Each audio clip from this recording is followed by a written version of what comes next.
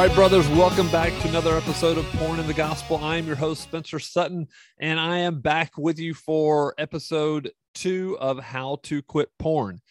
And if you're listening to this on the podcast, that's great.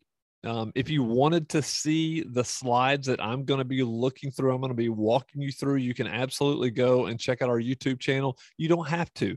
You can listen to this in the car, and I'm going to explain everything for you, but some people like to see the visual. And so really before we begin, what I want to do is ask you, if you've been a listener for a while, which I know many of you have, I'm going to ask you, if you haven't already, to leave a review on Apple iTunes. And I would appreciate it because it really helps other men find the show. And when they're looking at options for podcasts regarding this issue, it's super helpful for them to be able to read your comments. So just want to encourage you, if you would do that, if you found value in it, then leave a review. If you haven't, then you don't have to. Completely understand that as well. So let's get right into this. This is going to be a really, really powerful episode because there's a lot of key concepts. Now, some of these concepts that we're going to be talking about, we've gone through before in a separate episode, and not all of them, but just a couple of these that are that I want to walk you through. So let's get going. So we're going to start with the circle of insanity. Now, I have done an entire episode on the circle of insanity. And if you want to go into great detail, you absolutely can go and check that out. But I'm going to describe it here just so we can refresh our memory, because I see this all throughout Scripture, the circle of insanity. As a matter of fact, in the book of Judges, you see what's called the cycle of the judges, and it's very, very similar. It's very, very similar. The people are, the people get complacent. The people compromise. The people get captured. The people get crushed, and then the people call out. And it's this cycle of judges that repeats itself over and over and over, and God raises up judges to save the people over and over and over. So what does our own circle of insanity look like? Well, it starts with just the status quo. And the status quo is where you currently are in regards to your habits with pornography. It's the status quo. And many men that I've spoken with have been in the same status quo for years and years and decades. Years and years and years and decades and decades and decades. And so any young man that I speak with, I just encourage them. I implore, like, get help now before you blink. And you've been struggling with pornography for 30 and 40 years. Like, get help. So it starts with the status quo. This is just your everyday life. And then what happens next? Well, there's a trigger. And that trigger is something that, it could be a feeling. It could be something someone said to you. It could be something on Instagram. It could be whatever causes you to think that pornography might be a good idea. And that's what, even though you're telling yourself it's a horrible idea, even though you're telling yourself, oh, I won't do that, those are simply stories that you're telling yourself. And so the trigger creates a story that you tell yourself in your mind. And the story you're telling yourself is in order to justify what you're doing. So we have stories of justification. We have stories of entitlement. And so those stories are leading us to rituals that we all have. guys, if you go back and look and examine what you do every time you act out, you'll notice that there are rituals you go through. And so we're going to get into that later on in a separate episode, probably in greater detail. But so it's the status quo, it's a trigger. There's stories you start telling yourself, and then you start to have rituals. And then before you know it, you are acting out. And it's this, if I were drawing a circle, so I would start at the very top where status quo is, and there would be a trigger at the top, and then there's a downward spiral because we're telling stories and we go through rituals and then we act out. And before you know it, I'm at the bottom of this circle that I'm drawing, and we call it the pit. We call it the pit. So you were just going along, minding your own business, and then a trigger, and then you tell yourself stories, and then you have rituals, and then before you know it, you've acted out. Pornography, masturbation, could be something else, and you're in this pit of shame. And what do you do in the pit of shame? Well, you start to make promises to yourself and to God that you won't do it again. And you feel really bad for a while. Sometimes it's a few days, sometimes it's a few hours, sometimes it's a week, or whatever the case is. And then you start to feel normal again. You start to think, well, I can start praying now. It's been long enough. And you come back up to status quo. So when I'm looking at my screen right here, I see there's this big circle I've drawn, and at the top of the circle is the trigger. And then as I go down to the bottom of the circle, there's the stories and the rituals, and then acting out. I'm in the pit of shame. And then I start to feel better, and I start to draw the other side of the circle. And I come back up to status quo. But guess what? Nothing's changed. And therefore, all I'm doing is just coming back up and waiting for another trigger. And so most of us are looking for tactical solutions to keep us from doing this, but it doesn't work like that.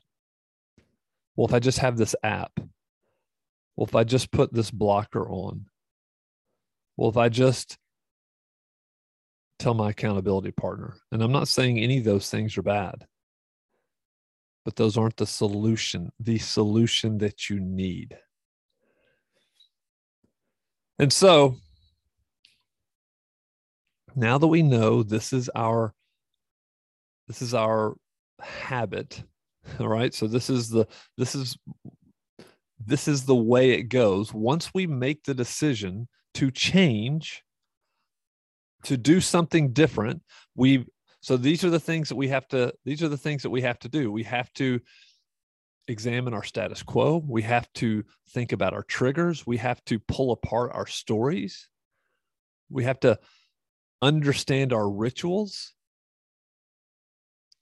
And we have to depend on God's grace. And so what that means is you're going to have to change. Things cannot stay the same. You can't do the same things and expect a different outcome. It's just like in the last episode where we were talking about peacetime mentality versus a wartime mentality. If you were looking at the peacetime mentality list and you're like, oh yeah, I see myself, several of those are me. Well, guess what? Things are going to have to change to go into a wartime mindset. But this is the thing that we have to understand going into this, is that there's going to be resistance. There's going to be resistance. And there's a model out there called the Virginia Satir. I think that's how you pronounce her name. Change model, which is very popular. You can Google it, but it's essentially saying that, hey, there's essentially 5 steps to change. And the old status quo is her first part. Then she talks about resistance. So 1A, change happens. So there's old status quo, then change happens anytime change happens, there is resistance. There's resistance. Now, this resistance can be from within or without. If you start making changes to your life, no doubt you will have questions from your friends, from your family, from your work peers, whatever the case is. Now, they may just be inquisitive. They may just be wondering, well, hey, tell me why you're doing this. Or they could be more antagonistic. Why are you doing this? This doesn't make any sense. You're also going to receive resistance from within, right? Because the truth is that you've enjoyed your sin, or else you wouldn't keep doing it. Maybe it helps medicate something else in your life. Maybe it helps sedate you from thinking about other issues in life. And I've heard all kinds of excuses. But just understand our excuses are just stories that help us justify why we do things over and over and over and over. So expect resistance. And then when resistance happens, the next level is chaos. So there's tons of change. There's tons of change happening, and then resistance, and then there could be chaos. And then next is the transforming idea and an integration into your life. Like, oh, this is the way it needs to be. And so I'm going to integrate this change, this revolutionary change into my life. And then guess what? I'm going to have a new status quo, and it's higher than the other one. So I call this peak to pit. So your old status quo is kind of where you are currently. Maybe you're peak, maybe you're in the pit. But when you change, when you overcome the resistance, when you get through the chaos by trusting and depending on God, then you integrate this new level of living into your life, and there's a new status quo.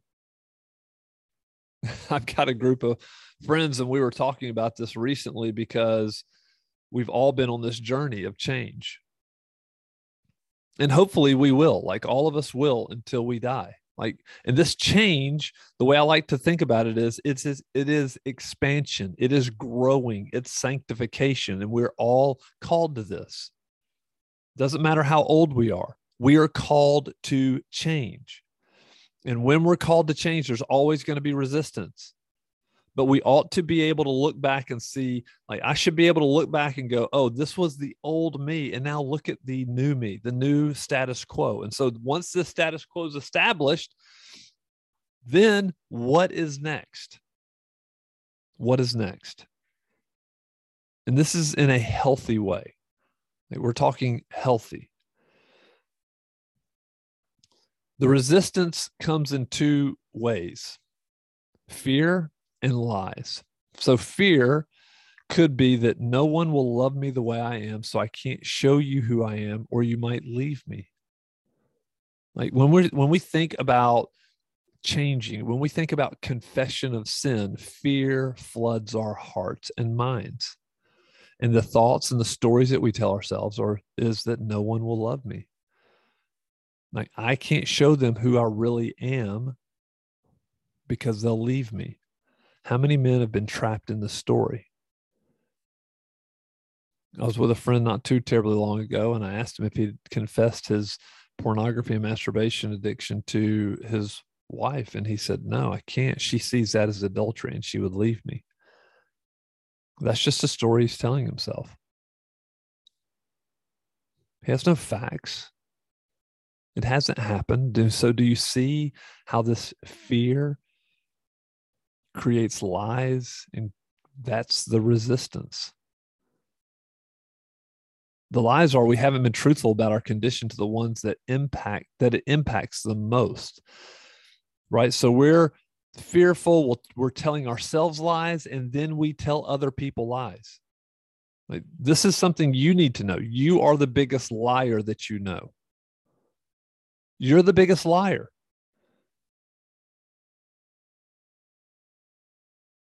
That's it. You're telling yourself stories over and over and over and over again, unless you say enough and start telling yourself the truth and walking in the light as he is in the light, you're going to remain in fear. Psalm 56, 1 and 4 says this, 1 through 4. Be gracious to me, O God, for man tramples on me all day long, and attacker oppresses me. My enemies trample on me all day long, for many attack me proudly. When I am afraid, I put my trust in you. In God, whose word I praise, in God I trust. I shall not be afraid. What can flesh do to me? How do we combat fear and lies? We combat it by trusting in God. How do we trust in God? How do we grow in our faith in God? By reading his promises, believing his promises, meditating on his promises, praying his promises. Look at what the psalmist here is doing. He's telling himself a different story, a story based on truth. And this is what he says: when I am afraid, I put my trust in you. In God, whose word I praise, in God I trust. I shall not be afraid. What can flesh do to me? These are not just positive affirmations. He is going back to God's word. And he's looking back at God's word, and he's like, look at God, look at how you've taken care of my people, your people, all of these years, never forsaking them. So when I'm afraid from all of my enemies, when I'm afraid from resistance, when I'm afraid to tell the truth, I'm going to trust in you instead. 1 John 4:18 says, there is no fear in love, but perfect love casts out fear. For fear has to do with punishment, and whoever fears has not been perfected in love. He also says that God is love. Just before this, God is love. So there's no fear in the true knowledge and understanding and relationship of God, but his love, like God's love, should cast out every fear from us. Why? Because we are perfectly loved and accepted through Jesus Christ, through the blood. The blood of Christ makes us righteous before God. So we're perfectly accepted. So that means that I can come and confess all my sins and not worry about what someone else says about me. Like the psalmist says, what can man do to me? What can flesh do to me? Instead, I throw myself down at the mercy of God. And when he looks at me, he looks at the righteousness of his son, Jesus Christ. That's perfect love. And when I have perfect love, when I realize that perfect love, it casts out all fear. But what we tend to do, guys, is we tend to shrink the cross. So perfect love is seen in the cross and experienced in the cross, but we shrink the cross. And how do we shrink the cross? We shrink the cross in many, many, many ways. We take the cross, which should be just glorious, should be glorious to us, and something that we just are amazed in every single day. We take it from this glorious thing in our life and we shrink it down to where it's relatively insignificant. It like the cross to many of us just becomes, well, it could just become a symbol in our house, but it also can become just what we see for our salvation. Like, get me to heaven, get me out of this earth and get me to heaven. The cross does that, but we miss so much of the beauty of the cross when we think of it for salvation only. Like, the cross is meant for our sanctification, for our joy in this life and in the life to come. So what are the ways that we shrink the cross? So The way the gospel is supposed to work, when we come to faith in Christ, we have a growing awareness of God's holiness. Like, we understand, we start to see God for who he is. And we're amazed and dumbfounded that he would even adopt us as his children. Why? Because we also have a growing awareness of our sinfulness. Like, growing awareness of God's holiness and a growing awareness of our sinfulness creates a big vision and a big view of the cross. And we go, Jesus Christ, you did this. Like, who am I? And so we start to like just find comfort in the cross. We start to find joy in the cross. We are blown away by the gospel. Again, this is through a growing awareness of God's holiness and a growing awareness of our sinfulness. And the only thing that can put these two things together in our life is the cross. So it's a beautiful picture. As we grow in awareness of his holiness and our sinfulness, the cross gets bigger and bigger and bigger in our experience. But how do we shrink the cross or make it small? We do it by pretending, and we do it by performing. We pretend that we have our life together, and that's a lie. And we perform, acting like, God, let me do this for you and this for you and this for you. I was even just reading this morning the story of Mephibosheth, which you may recall was Saul's it was Saul's son, Jonathan. It was his son. And David had defeated all of his enemies, and he didn't kill Saul and Jonathan, but Saul and Jonathan died on the field of battle and essentially secured the kingdom for David. And so when David had conquered all the enemies around them and there was peace in the land, he asked people, he said, is there not anyone of Saul's family that I can show mercy to or grace to? And someone came forward and said, well, there is one. There's Jonathan's son, Mephibosheth, and he's lame in both of his feet. And so David said, go get him, bring him here. And the first thing that Mephibosheth did when he got in front of David, he said, I am your servant.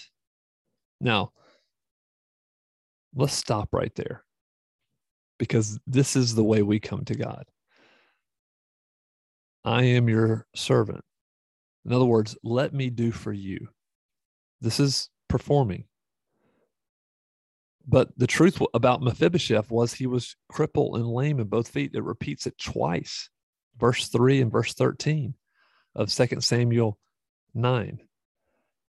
But that's not what David's like. No, you can't even take care of your own house, your own crops. Like, you have to have people serve you. You can't serve me.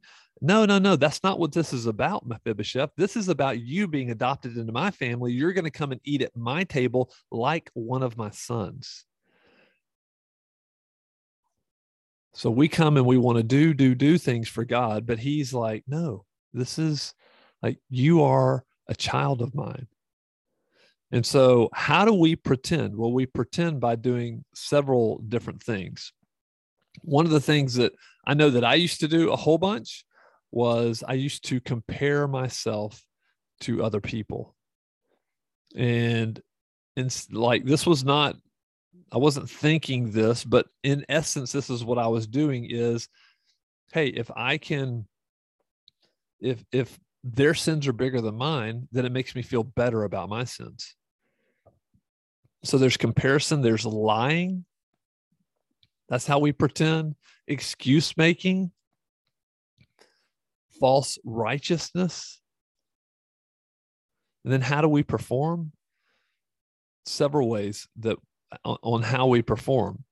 I mean, and part of it is job righteousness. Like, this is something that I struggle with because I was leading this nonprofit called Never Thirst, and we were doing incredible things in the poorest parts of the world. And so there was a bit of job righteousness, mercy righteousness. Well, if everybody cared for the poor and the lost like I did, theological righteousness, well, my views are better than somebody else's views.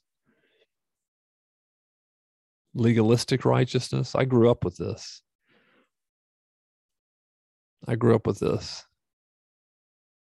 And when we do these things, what does it do? It shrinks the cross down so the cross doesn't look as glorious as it really is, because I can perform and pretend my way. And really what this is all about is this is all about looking good in front of other people. That's what this is. So if you're a brother in Christ and you've been struggling with pornography for a long time and you haven't told anybody and you haven't shared with anybody and you're hiding and you're in isolation, then this is what you're doing. And the cross doesn't even look glorious to you. I know, because it didn't to me either. And it keeps us weak and it keeps us ineffective. It keeps us from worshiping. Why would we want to spend time in the morning like meditating and reading and studying God's word when we don't even think the cross is all that incredible? So when this happens, when we shrink the cross, it's essentially we're doing something that's illustrated by a wall. And I got this illustration from my friend Joe Beam with Marriage Helper. He has a workshop, and this is one of the concepts they talk about a lot, which is so very, very, very true. So when we are young, we are taught in order to be accepted, we must act a certain way, talk a certain way, behave a certain way. Like this is given to us by our parents. And I'm not saying this is wrong, but to be accepted in our tribe, in our culture, we do these things. People like us do things like this. And the problem is, especially as we grow up, we're not taught to confess our sins. We're typically not taught that, you know what, we're all screwed up. Like our parents probably have not done a good job of being very transparent with their own sins. And so therefore we think they don't sin. Everybody in church doesn't sin. And therefore we put up this wall and we paint a picture on the outside of the wall of who we want people to see us as or know us as. And so therefore they would accept us. If I just drew this picture good enough, then they're going to think that's the real me. But really, the real me is hiding behind the wall. I'm hiding behind the wall. And I'm afraid. And I'm telling myself lies and stories. And I'm telling other people lies and stories, because if they really knew the struggle I have with pornography, they would not accept me. They would leave me. And this is our biggest fear. Our biggest fear in life is being known for who we are fully and not being accepted. And so when we do this, we shrink the cross because we're hiding, as opposed to taking bricks down bit by bit by bit and trusting in God and seeing the cross and his forgiveness as something glorious and beautiful. And the beautiful thing about this is that the power of the cross becomes a weapon to us. It becomes a weapon because the lies of our enemy are addressed in the gospel. They're addressed with a new identity, a new belief system. They're addressed with the power of the Holy Spirit in connection with the Word of God. It destroys and defeats all of the enemy's strongholds and lies that run rampant in our life. So I want to encourage you, brother, if you've been hiding behind the wall for years and decades, now this The wall doesn't come down in one big blow. Sometimes it may. Now, God may take the wall down for you. This is what was true in my life. I was hiding behind the wall, hiding behind the wall. It led me down a path that was destructive to my family. Like, it almost destroyed my family. If you want to listen to that story, you can go and listen on the podcast. I think it's second episode. I tell all about that. But my story is not unique. My story is echoed over and over and over and over in the lives of men, thousands upon thousands upon thousands of Christian men just like me. You start by taking one brick down, and you share that brick with somebody who you can trust. And you start to reveal and show them who you really are. This is how we build what's called intimacy. Intimacy, it's not about sexual intimacy. It's about true connection. This person knows me for who I am and still fully accepts me. And the beautiful thing about the gospel is God is behind your wall with you. He sees you 100% the way you are. He knows you. He knows every thought, every anxiety, every lustful thought he knows, and he fully accepts you because Christ died on this glorious cross for you, to adopt you to the praise and the glory of God's name, so that we would look at the cross and go, this is the most incredible message I've ever believed. Like, God, you love me and accept me. And then by his grace and by his power and strength in his word, he will allow us to take another brick off and another brick off and another brick off. And then once you understand this, like, I'm looking at a picture on my screen. So if you're listening on the podcast, this is for people on YouTube. I'm looking at a picture on my screen, and it's got this brick wall, and the bricks, there's a huge hole in all the bricks where they've been taken down, and there's this green pasture, and that's freedom. Like, to me, that's a picture of freedom. There's freedom in the cross. There's freedom in the gospel. But most of us stay trapped behind a wall, so fearful that somebody will see us. But God already sees us, and God already accepts us if you are his child. So I'm going to talk just real briefly about the triangulation of love. This is a concept by Robert Sternberg. You can go and look up this research. But essentially, I'm not going to spend a lot of time. The core components of a true, healthy love relationship, there's three components. There's commitment, there's intimacy, and there's passion. Those three, you have to have those three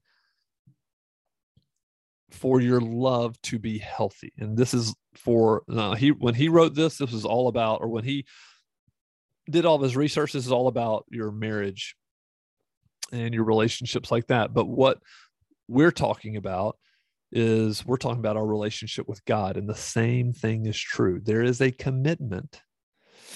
There needs to be a growing intimacy.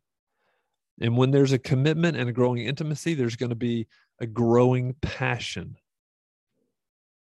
right? So there's this passion of, I want to spend more time with you. Intimacy is, you, God, know me, like every bit of me, and accept me. This is growing in intimacy. And this creates this passion that we want to know more about God. We want to know God more. And he's intimate with us. So he reveals himself to us through his word and through prayer. And then we have this commitment to him.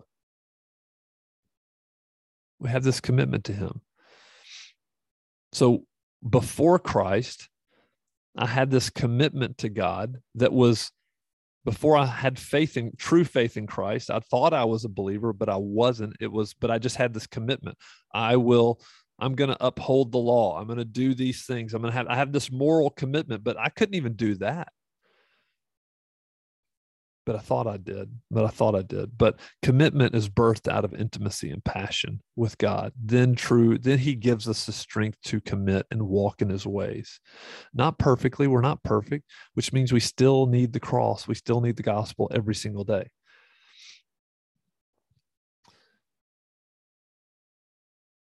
The real question that you need to answer, the biggest question you need to answer as a brother in Christ, before you keep going down this journey, is, do you want to get well? I have a lot of guys that come to me and say they want to get well, but they don't really. They say it because they feel like they should say it.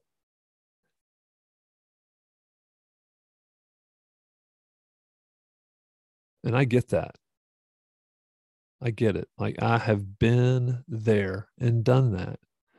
I have said over and over and over and over that I want to get well. I confess to God. When I was in my pit, I was telling God, I want to get well. I'll do anything. But yet I wasn't willing to do anything. John 5:1-6 says, after this, a Jewish festival took place, and Jesus went up to Jerusalem by the sheep gate. In Jerusalem, there's a pool called Bethsaida in Aramaic, which has 5 colonnades. Within these lay a large number of the disabled, blind, lame, and paralyzed. That's me and you, by the way. One man was there who had been disabled for 38 years. How many of you have been addicted to porn for 10 years, 20 years, 30 years, 38 years? Absolutely, there are some of you over 30 years. And when Jesus saw him lying there and realized he had already been there for a long time, he said to him, do you want to get well? That was a simple question, but it seems a very strange question for Jesus Christ to ask a man who knew had been there, disabled, blind, lame, paralyzed. He knew this about this man, but yet he asked him, do you want to get well? Why didn't he just heal him? And the truth is that we get comfortable in our sin. We get comfortable with our condition. The fact that you're listening to this or watching this, I hope it means that you aren't comfortable, that you're deciding to do something about it. But you are the only one that can answer this question, do you want to get well? The man started making excuses. Well, I don't have anybody take me in the pool, or people get in there before I do. What are your excuses? What have you been saying? In the last episode, part 1 of this whole series, I'd talked to you about commitment. And commitment is simply being willing to do whatever it takes for as long as it takes. That's commitment. Huge difference from being interested in something. If I'm interested, then I think I should do this or I should do that. But commitment is I must at all cost. So you have to answer that question. Do you want to get well? And I'm going to encourage you, if you are alone, in other words, nobody else knows about this struggle, I'm going to encourage you to find one person to talk to. At least one. At least one brother that you can trust to talk to. Now, for some of you men who are married, the thought of going to a friend and talking about this, and you're thinking, well, they may go back and they may tell their wife is friends with my wife. So listen, you need to tell someone. And I've talked to countless men who've said, well, I had an accountability partner. I talk to him about it, but then we just stop talking about it. And that's typically the way it goes, because if you're both struggling, then neither one of you are truly finding freedom, and therefore you're not asking. And secondly, it's just a really uncomfortable conversation. We would rather be comfortable and remain in our sin than be uncomfortable and get help.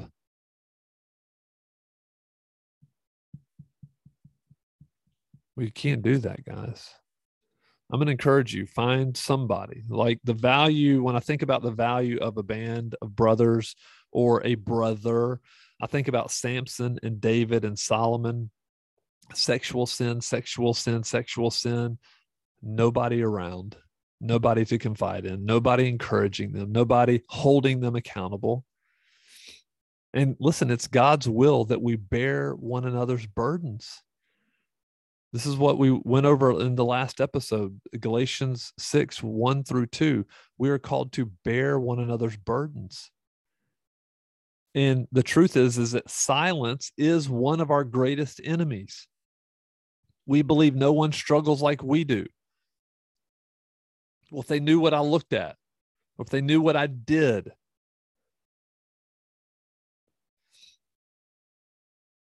Look at the ministry of Paul. Paul always had accountability around him, mainly in the people that he was discipling, Timothy, Barnabas. And think about this, like Paul was so consumed with the mission of God, he didn't let anything derail him. And so many of us are stuck in porn because we have no vision for our life beyond the American dream, to make money, to retire and hang out and do nothing and play golf. Paul was consumed with a vision that God gave him for his life. And it's the same vision he gives all of us. It's go and make disciples. That's all Paul, that was his mission. That was his vision. And it should be ours as well. So who are we surrounding ourselves with? It's important. And I will say this, shame is something that keeps us trapped, but sharing your thoughts, sharing your struggles with somebody can be a shame killer, because you know what you're probably going to hear on the other end of your confession is, hey, brother, I'm here for you. I'm here for you. I want to pray for you. How can I help you? What do you need from me? And that helps. Like when somebody does that for you, they come into your story, not with a judgmental attitude, but with grace and with mercy and sharing. So sharing can be a shame killer.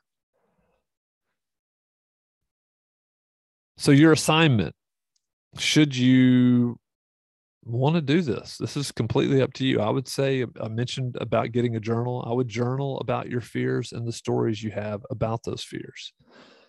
Like, what are your biggest fears? Then find at least 5 passages that addressed fear and trust in God in the Word. Write a list of at least 3 brothers you could talk to about this issue. This is assignment part 2. So part A is journal about your fears and the stories. And then that's part A. Part B is write a list of at least 3 brothers you could talk to about this issue. And then write out what you would tell them. What would you say to them?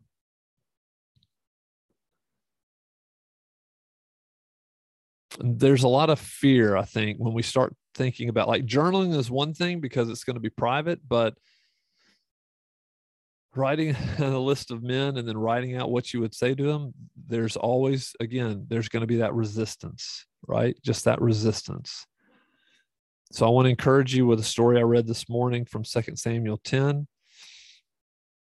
Joab was taking David's army out to war against these big armies. They were on all sides. 2 Samuel 10 verse 9 says, when Joab saw that the battle was set against him both in front and in the rear, he chose some of the best men of Israel and arrayed them against the Syrians. The rest of his men he put in charge of Abishai, his brother, and he arrayed them against the Ammonites. And he said, If the Syrians are too strong for me, then you shall help me. But if the Amorites are too strong for you, then I will come and help you. Be of good courage, and let us be courageous for our people and for the cities of our God. And may the Lord do what seems good to him. So, brother, in closing, this is what I want to say to you. As you start thinking about confessing this issue to somebody, to a brother, I want to tell you, be of good courage. Be courageous for the glory of God, and may the Lord do what seems good to him. This is about fear, and this is about faith. Like, may the Lord give you greater faith than you have fear. Be of good courage. Like, God has a mission for your life, a vision for your life, and it's to bear fruit. Now, I don't know what that fruit looks like for you. Are you going to bury your talents in the dirt? You're going to bury them and not do anything with the incredible things that God has done for you and given you and what he expects of you? I'm going to tell you, be of good courage. Be courageous for God's people and for the glory of God. And may he do what seems good to him. Brothers, that is all I have for this episode. I just want to encourage you. I just want to see you walking in freedom. I want to see you growing in faith, overcoming temptation, overcoming the resistance that is surely going to come from within and from without, to the glory of God. All right, guys, I will be back with another episode 3, actually.